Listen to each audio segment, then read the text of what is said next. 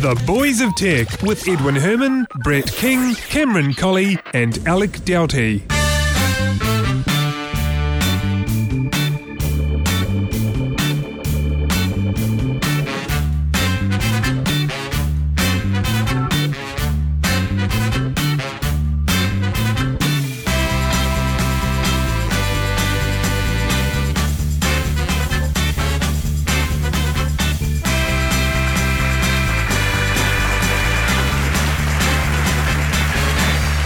Hello and thank you very much. Welcome along to episode 139 of The Boys of Tech for Monday, the 24th of October 2011.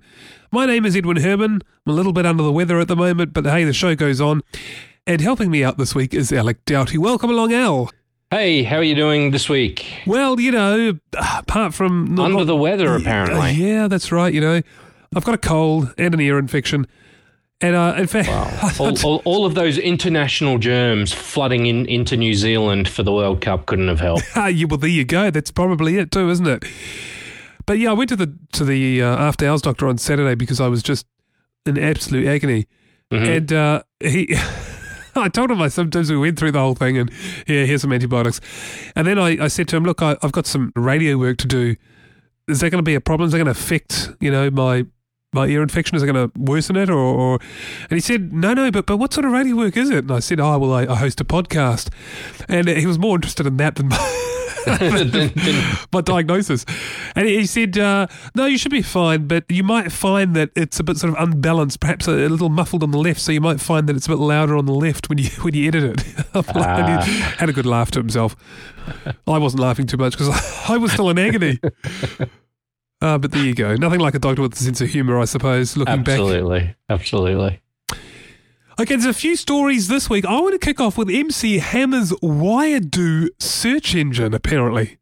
Yeah, what's with that? The first I heard of this... I think he's been smoking a doobie. You gotta wonder. The first I heard about this was a few days ago only. Yeah, apparently he's got a new internet search engine that will be bigger than Google, and he says that one of the reasons why it's going to be bigger is that it's not just about keywords. There's some other magic in the mix that will help make this a bigger search engine than Google. Yeah, that I think what he's talking about there is relationships. So he's got a whole social bent in his mindset going on here. I think he's actually talking about what Facebook calls your what do they call it? Your social graph.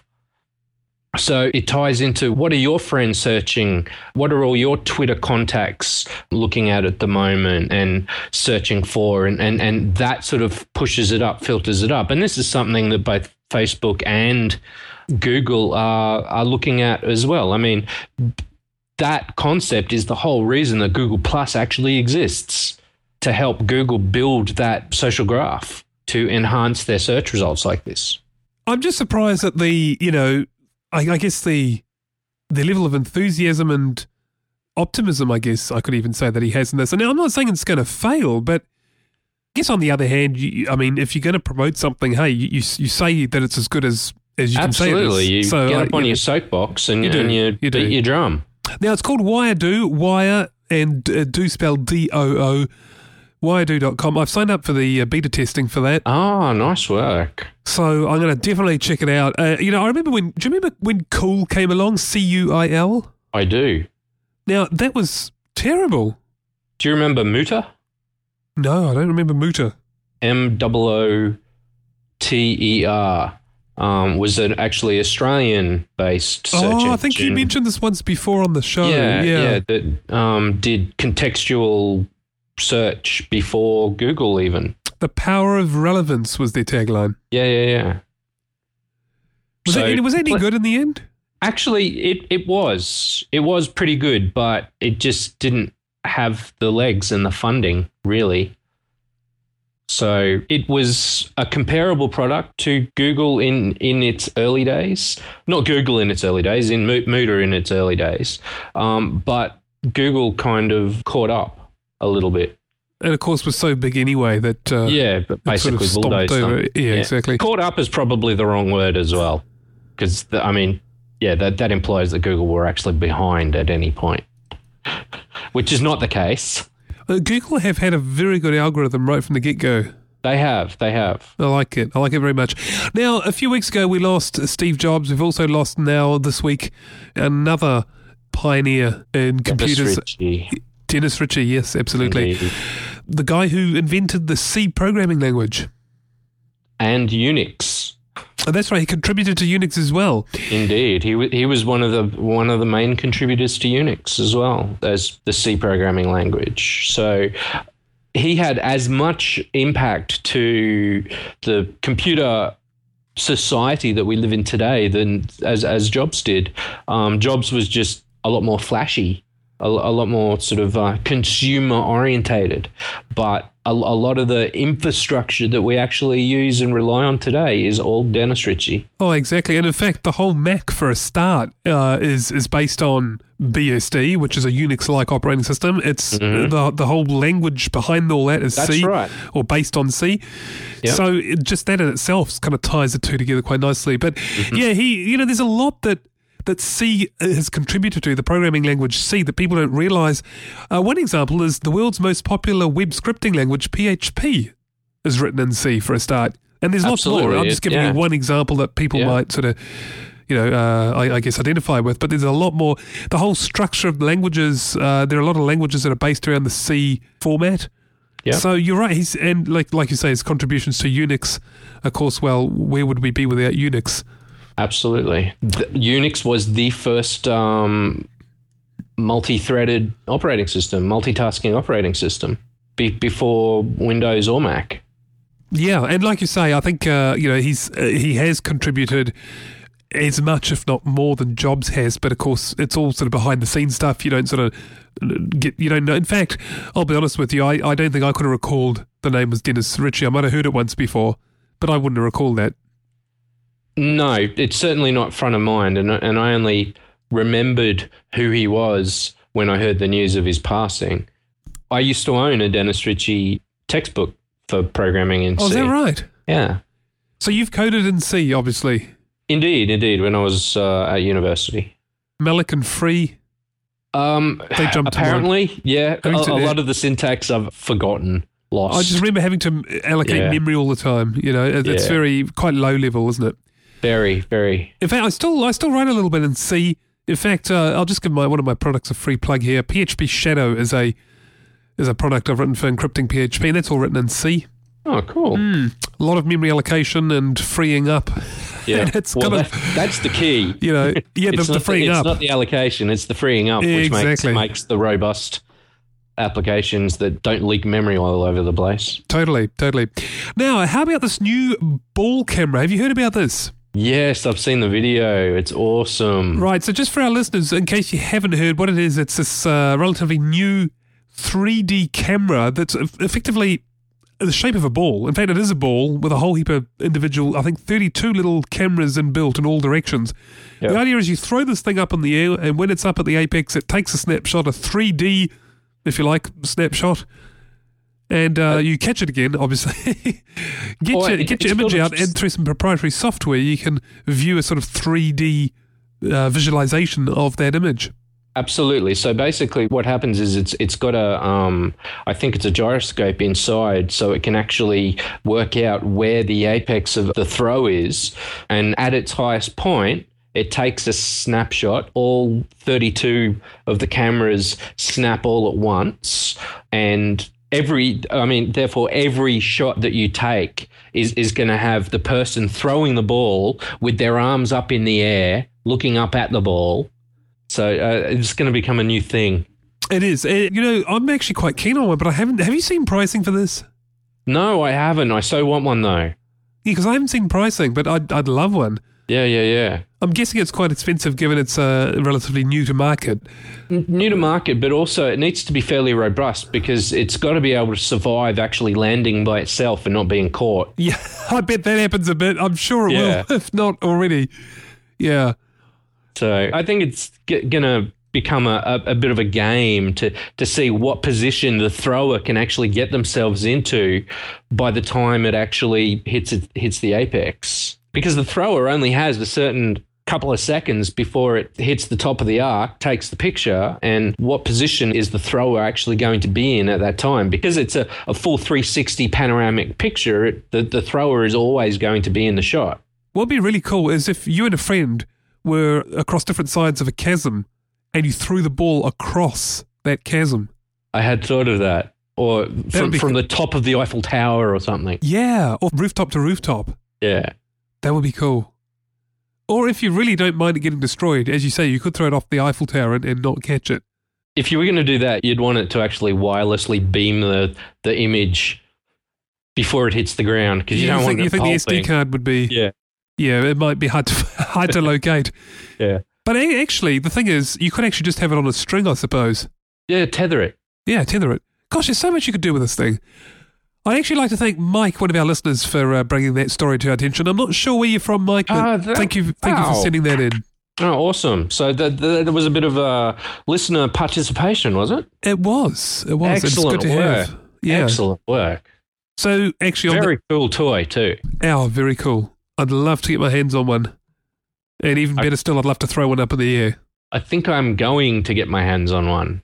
No guarantee on when, but I'm going to have one. Right, well, I'll be over at your place when that happens. All right, now in Germany, a minister has called for the probe of state use of spyware. Now, I don't want to get into the story, the details of this particular story, but the angle I wanted to take on this was, I think you've got to be naive in this day and age to think that governments would not employ spyware technology to spy. Absolutely. It's a bit surprising, though, that it's actually Germany, considering all of the furor, no pun intended, that's been going on about Google and the Wi-Fi sniffing and the capturing of data other than the location, the GPS location and that sort of stuff of Wi-Fi spots. And for them for the German government to, after all of that, to then go and do something like this, that surprises me. It doesn't surprise me that any old government will do it. Every government does it. Yeah, exactly. Yeah. Having said this, this is a tool used against alleged criminals or suspected criminals. It's not. It's a little bit different in the sense that they're not just, well, as far as we know, they're not just going out there collecting random bits of information. They're actually targeting who they think are criminals to gather evidence. But yeah, it's like you say. I mean, Germany in particular has some very tough anti-spy laws, which don't preclude the government. But, like I say, in this day and age, assume that the government can and will use spyware if needed. Yeah, particularly if they have just cause. If they're investigating a criminal ring or suspected terrorists or that sort of stuff. Yeah, so if you're a terrorist and listening to the show... torrents. Yeah, that too. I was going to say, if you're a terrorist listening to the show, you might want to take heed of that. If you're a terrorist downloading illegal movies, then you're in double trouble. Yeah, exactly. They will catch you.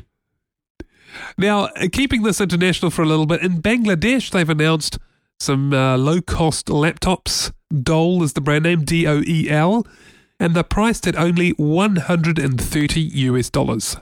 The idea is, of course, in Bangladesh, where it's a relatively poor country, the idea is to create a digital Bangladesh, an environment where technology is more affordable for those who can't normally afford it. And, I mean, this is a great thing for those developing markets. But even over there, $130 is the equivalent of like a week's wages. That's the thing. It's still a lot of money. But it's still a lot of money, but it's bringing it into the realm of possibility for them where previously it just wasn't even thinkable. Well, that's right. I mean, there'll be a tier now. There's a tier in the Bangladeshi population that can afford this. Yes. That previously couldn't. So, like you say, it's not everyone. A lot lower but socioeconomically than previously. Correct. It was really just the wealthy, like the extremely wealthy, 1% of the population, the same people that could actually afford cars. Yeah, exactly. We're seeing more and more of these sorts of stories.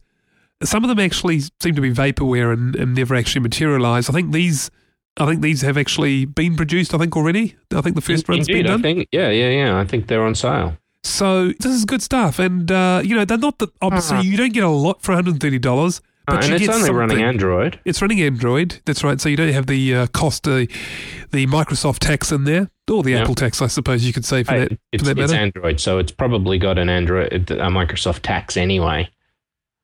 You think they're paying for the patents licensing? And stuff? Yeah, probably. Patents. Yeah, you're probably right, actually. But not as much as buying the operating system itself. No, that's true. Yeah. All right, now, I was hoping for the next story you can tell me what a Myki card is. Because we've got a story here about Myki cards being cloned. They've now been hacked. This is, I think, something that's in Australia. It's, I believe, an RFID proximity card that's used on public transport. Is that correct? Possibly. That might be in Sydney or Melbourne. It's not in Brisbane, is it? No, we use something called the Go card in Brisbane. The Go card? Which is just like near-field communication, RFID technology. I'm not sure which is which. I think it's actually near-field communication where you touch on, touch off. Okay, so we got a similar system here in Wellington, New Zealand as well. Yeah. So it looks like Myki is the similar thing. You're right, actually, it's in Victoria. So basically Melbourne and other towns, I suppose. You don't have other cities in Melbourne, in Victoria, do you? Yeah, there's plenty. Are there cities or just towns? Oh, Canberra. Canberra's ACT. Canberra's ACT. Yeah. But no, there's plenty of cities. They're not all large, but Can you name me another city other than Melbourne and Victoria? Ballarat. Is that a city? Yeah. All right, so what we got off track there. I don't know what we were talking about. Oh, the Myki cards. Yes, so apparently they've been hacked in such a way that they can be cloned, which now means that the company that issues them has to think about whether they need to reissue all the cards again with, different technology, or whether they can contain this in some way. I think this is just one of many stories recently like this. I think we've had what were the other ones that were hacked? What was the big one that was hacked was it in the New York system, or was it some American subway system? My memory fails me. I think we covered it briefly. No, I don't think I heard about that one. Right, I think it was some university students. I think we covered this briefly on one of the shows. In any event, it just shows you that whenever someone brings out a new technology and says this is secure, don't believe them. It's only a matter of time. That's just like waving a red flag at a bull. Hack me. Yeah. Come and get me. Exactly. Yeah, painting a big target on your back. Yeah, exactly. Now let's talk about Sony, because they've suffered another attack, another hack on the PlayStation Network. 93,000 accounts temporarily compromised. So what it means is Sony reset the passwords on all of them. So someone has it in for Sony. They, or maybe they're just a big target like Microsoft is, and people are just going to do that. Yeah, but they make themselves a target as well. Sony do? Yeah. They do. With all of the anti-piracy and everything that they weave into pretty much every product that they release, it's just painting a big target on their back. And the way they crack down on people like George Hotz and other grey hat hackers is, draconian. Yes, it is indeed. So you're saying that's kind of bringing that upon themselves. Yeah, it elicits a response from the anarchist element in our society. But you're not saying this is right, though. Absolutely not. Absolutely not. There is no right or wrong in war. So you're saying Sony are going about their business in the wrong way, but at the same time, the hackers are in the wrong for what they're doing? Absolutely. That is it in a nutshell. Neither party are in the right on this one. Sony could handle it a lot better. All right, well, that's Sony. Apple apparently wins another court ban on Samsung tablets. This time the Galaxy Tab 10.1 is not going to be available for sale in Australia. So Apple are winning. Yeah, well, it's definitely across the board. Yeah, they've had wins in a number of countries now. Yes, and one of the things that analysts are saying is that some of these little wins, if you like, in individual countries can set a good precedent for bringing a case in another market, say in Europe. They can sort of, they refer back to the case, and because obviously a lot of laws are very similar, at least for copyright laws across different countries and patent laws. And there's some international conventions as well, don't forget. There are, but I'm not sure how influential precedents from a different country are in these sorts of situations. So, Al, you weren't expecting to buy a Samsung Galaxy Tab, were you? No, I already have an iPad, so I don't need an iPad rival. And if I was going to buy an Android device, it would probably be the Kindle Fire at this point. Oh, that's right. You did say that last time, didn't you? Yeah. But you got to admit, though, the Samsung products are really nice. I love Samsung as a company, as a brand. I've got 2 Samsung screens in my house, my big TV and my monitor for my computer. And I've got other Samsung products as well, hard drives and whatnot. They do good work. They've just been copying a little bit too much. They should get into the photocopier business. Actually, that reminds me of. Well, they actually are, because my really? That was just a flippant comment. No. I've got like an all-in-one multifunction device, which is printer, scanner, fax, copier, which is Samsung. They do too. They do too. They do. Great. Oh, there you go. Look, it also reminds me of when Apple released. Oh, what was it? Was it Leopard? I think OS X Leopard, perhaps. And the big campaign outside the Apple Expo, or was it Macworld? I can't remember. They had these huge banners saying, "Redmond, start your photocopiers." I think they'd stopped doing Macworld at that point. It was one of their events anyway. Yeah. And Macworld isn't their event. Macworld was an independent one by the magazine. Yeah, correct. But it was, and they stopped doing. Apple stopped. They pulled out a lot. Yeah, they pulled out of a lot of trade shows. Yeah, basically because they wanted to do their own event and they wanted to control the message end to end. I think they didn't want to share any mind share with any other company during their announcement. So they go, all right, we're having our own thing. In any event, the other part of the story though is that Apple wanted a ruling to ban any future tablet that Samsung brings out, which makes me laugh. That's pretty sweeping and comprehensive, isn't it? Yeah. That is not going to happen. No, it just made me laugh, and I'm still laughing. But I think you can see what they're getting at, because Samsung could just rename the product and then release it again, and it doesn't go against the ruling because it's a different product, or change something very slightly. So what they wanted is kind of like first dibs on the first they wanted an all-out ban, and then they wanted to approve it, correct, have it run past Apple first, and that's not going to happen either, they were told. No. It's going to be a fight every time. I think what Samsung actually needs to do is change the case design, make the beveled edge different from the iPad, and the dimensions and shape of both devices are very similar. Yeah, but look, in Samsung's defense, they're no more similar to the iPad than other tablets are. No, I think they are. I actually do believe that. Other devices, their backs are slightly different, or they've got a different shaped edge bezel, but it's all about proportion. And the proportions of the bezel and the border and everything for the Samsung device and the iPad are very, very similar. So you think the Samsung one is pretty much the most similar one? I do actually. But as I think would have been Brett some weeks ago had said, how different can you get? I mean, there's only so much you can do. I mean, a tablet's a tablet, for goodness sake. That's right. And there has to come a point where we just draw a line in the sand and say this bickering has to stop, because it's very niggly at the moment about what they're arguing over. It's like look and feel concepts rather than implementations is what they're actually arguing about at the moment. And again, that's where the patent system's actually breaking down now. All right, I'll grab the stick and I'll draw the line in the sand right here. How's that? Enough, people. Yeah. We need to break this fight up. We need to get between them and push them apart. Right, break the cycle of abuse. Oh, taglines. Don't you love them? Let's talk about Google, because just recently, in the week gone, there was an email that was leaked, I believe, from Google, and it was an email that implied that Google Plus had a few issues, if you like. And I want to read you a little extract. This is from Google, from a Google staffer. Google Plus is a knee-jerk reaction, a study in short-term thinking predicated on the incorrect notion that Facebook is successful because they built a great product. But that's not why they are successful. Facebook is successful because they built an entire constellation of products by allowing other people to do the work. So Facebook is different for everyone. And so what they're implying in that message is that Google Plus, I'm kind of reading between the lines here, but that Google Plus isn't going to succeed in the same way for the reasons given.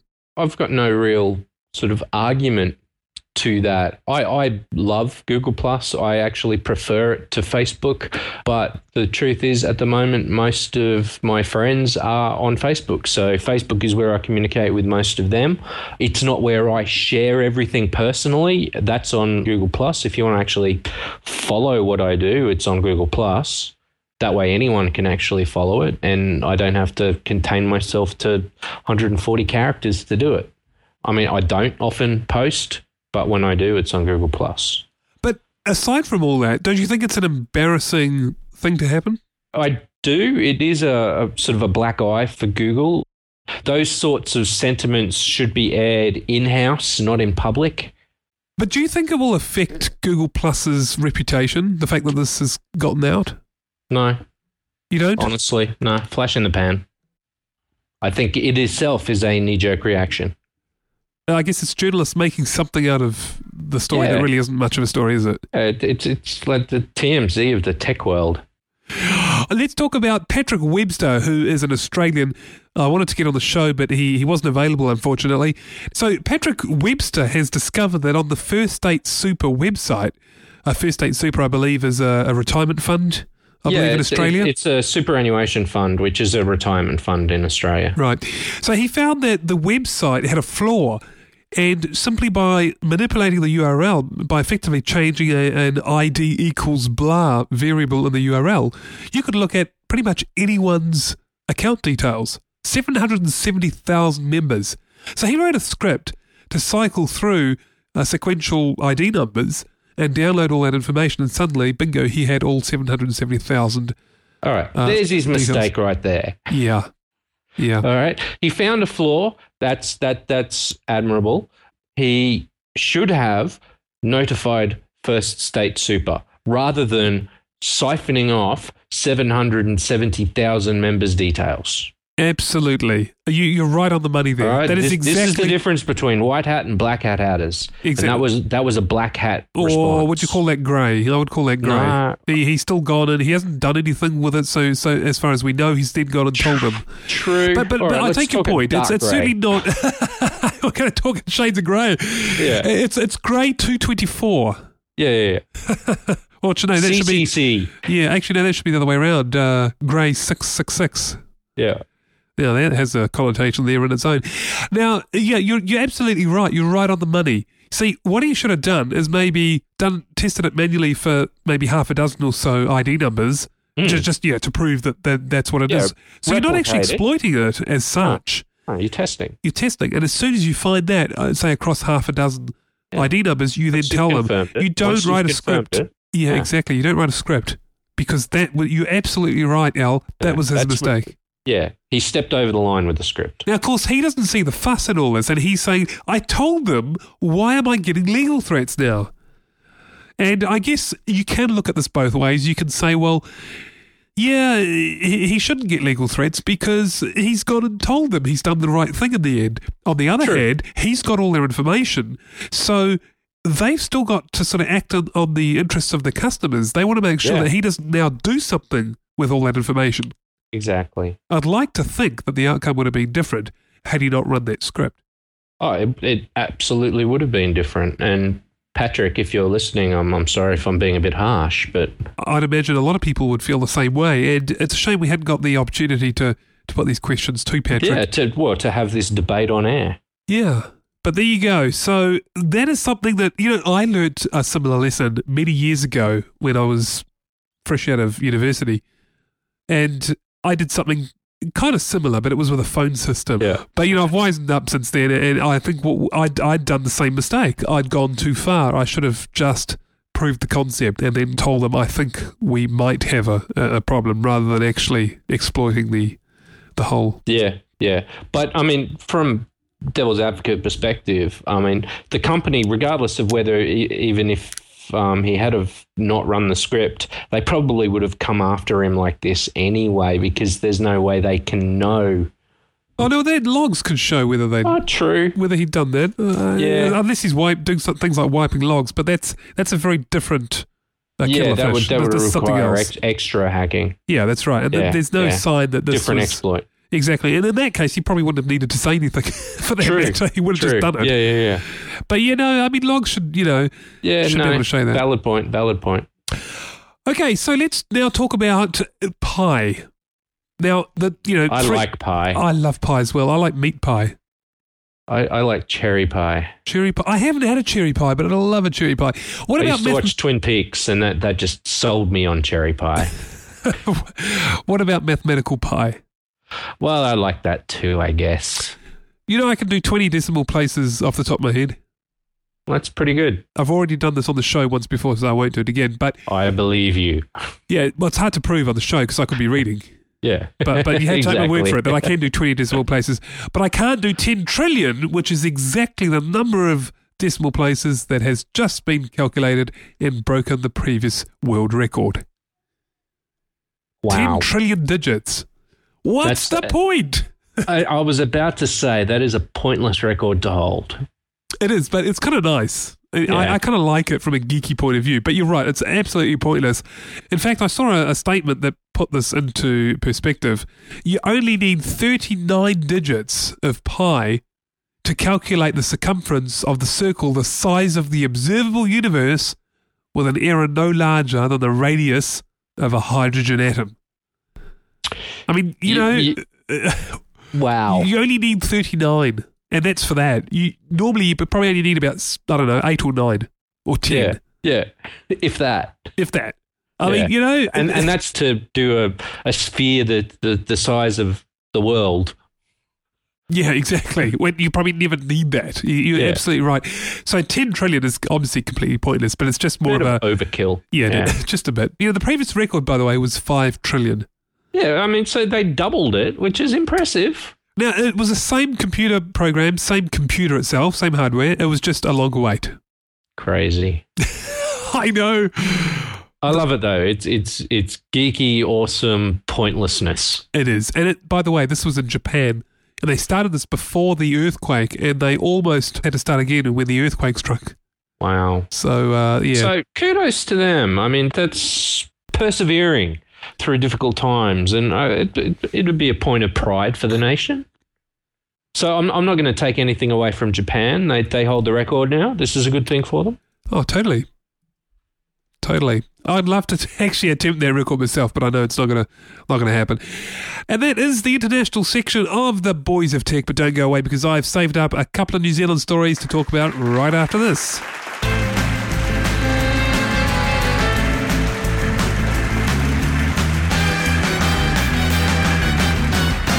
All right, welcome back. Now, surprisingly, most people in a survey in New Zealand say that internet works better at home than at work. It's a bit of a kind of revelation, isn't it? Well, I don't know. I would have thought workplaces had better internet connections. Well, I would think big workplaces probably do, but how many people actually work in like big corporate places? I mean, I would think that the majority of people who are employed in small and medium enterprises, and their internet might be not as good. It might just be one standard ADSL connection. Yeah, like servicing 20 people. Yeah, you might be right, actually. I guess, where I work, it's a very large organisation, and we do have... Actually, no, we don't. We used to have very good internet. It's actually gone right down. And actually, I think I've completely switched sides. I'm on your side right now. And at work, we can't even watch YouTube without it buffering. Now, that doesn't happen at home. No. Or very rarely.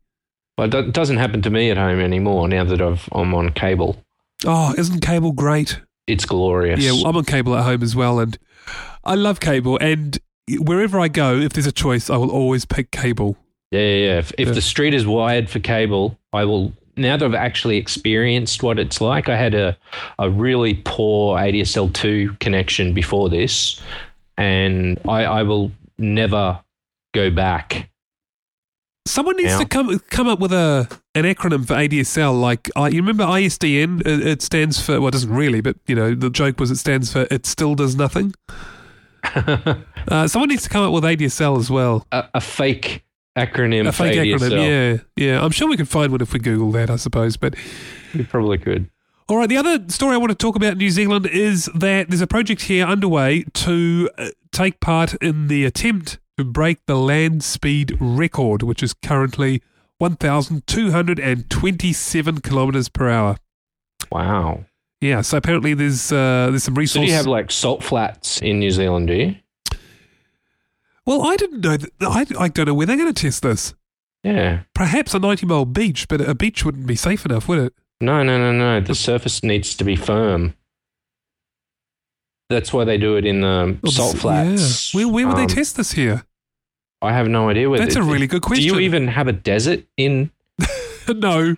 We've got a road called the Desert Road. You've got a glacier. Yeah, we do. We I don't know where we'd put this thing. I've got no idea. We've got some long straight roads in Canterbury. I don't know if that's where it would get tested. Because we've got the Canterbury Plains, which is a huge area that's completely flat for miles and miles and miles. And you can see it when you're flying over, the whole section is dead flat and everything else is kind of bumpy.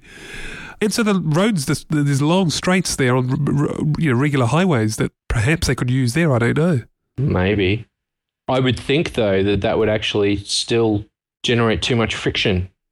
Unless, of course, they're actually going to be testing this overseas. Now, I haven't got the details with me, but I thought it was kind of cool that New Zealand's in on this, and whether or not we break that record, whether or not it's us who actually get the fastest speed, I think it's just great the fact that we're actually taking part. All competition drives you forward. Totally. And on that note, I'm going to close the show. Al, thank you very much for doing episode 139 with me. No problem at all. As always, it has been a good chat. Now, my nose is completely blocked up, so I'm going to head home. I couldn't tell. I couldn't tell either. I can't actually make my nose sound more blocked up than it really is. That was kind of pointless. Look, thanks very much. I'm going to head home and take something for that. And hopefully I'll recover over the course of the week and see you all again next week for episode 140. Till then, take care, everyone. Goodbye. Bye-bye.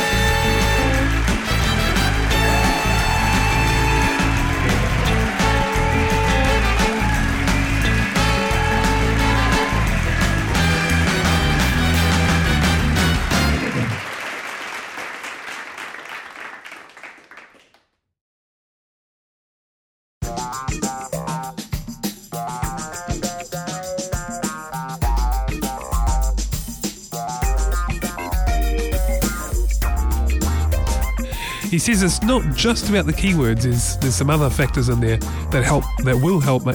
Other factors in there that will make. He says there's also some other. Hang on. He says it's not just about keywords, but there's also some other magic in there that will form the page rank for. Hang on. There's also some other magic that. But there's some other magic in the wiki. Oh, gee, I might give up now. All right, and it's not just about the keywords. There's some other magic in the mix that will help make this a bigger search engine than Google.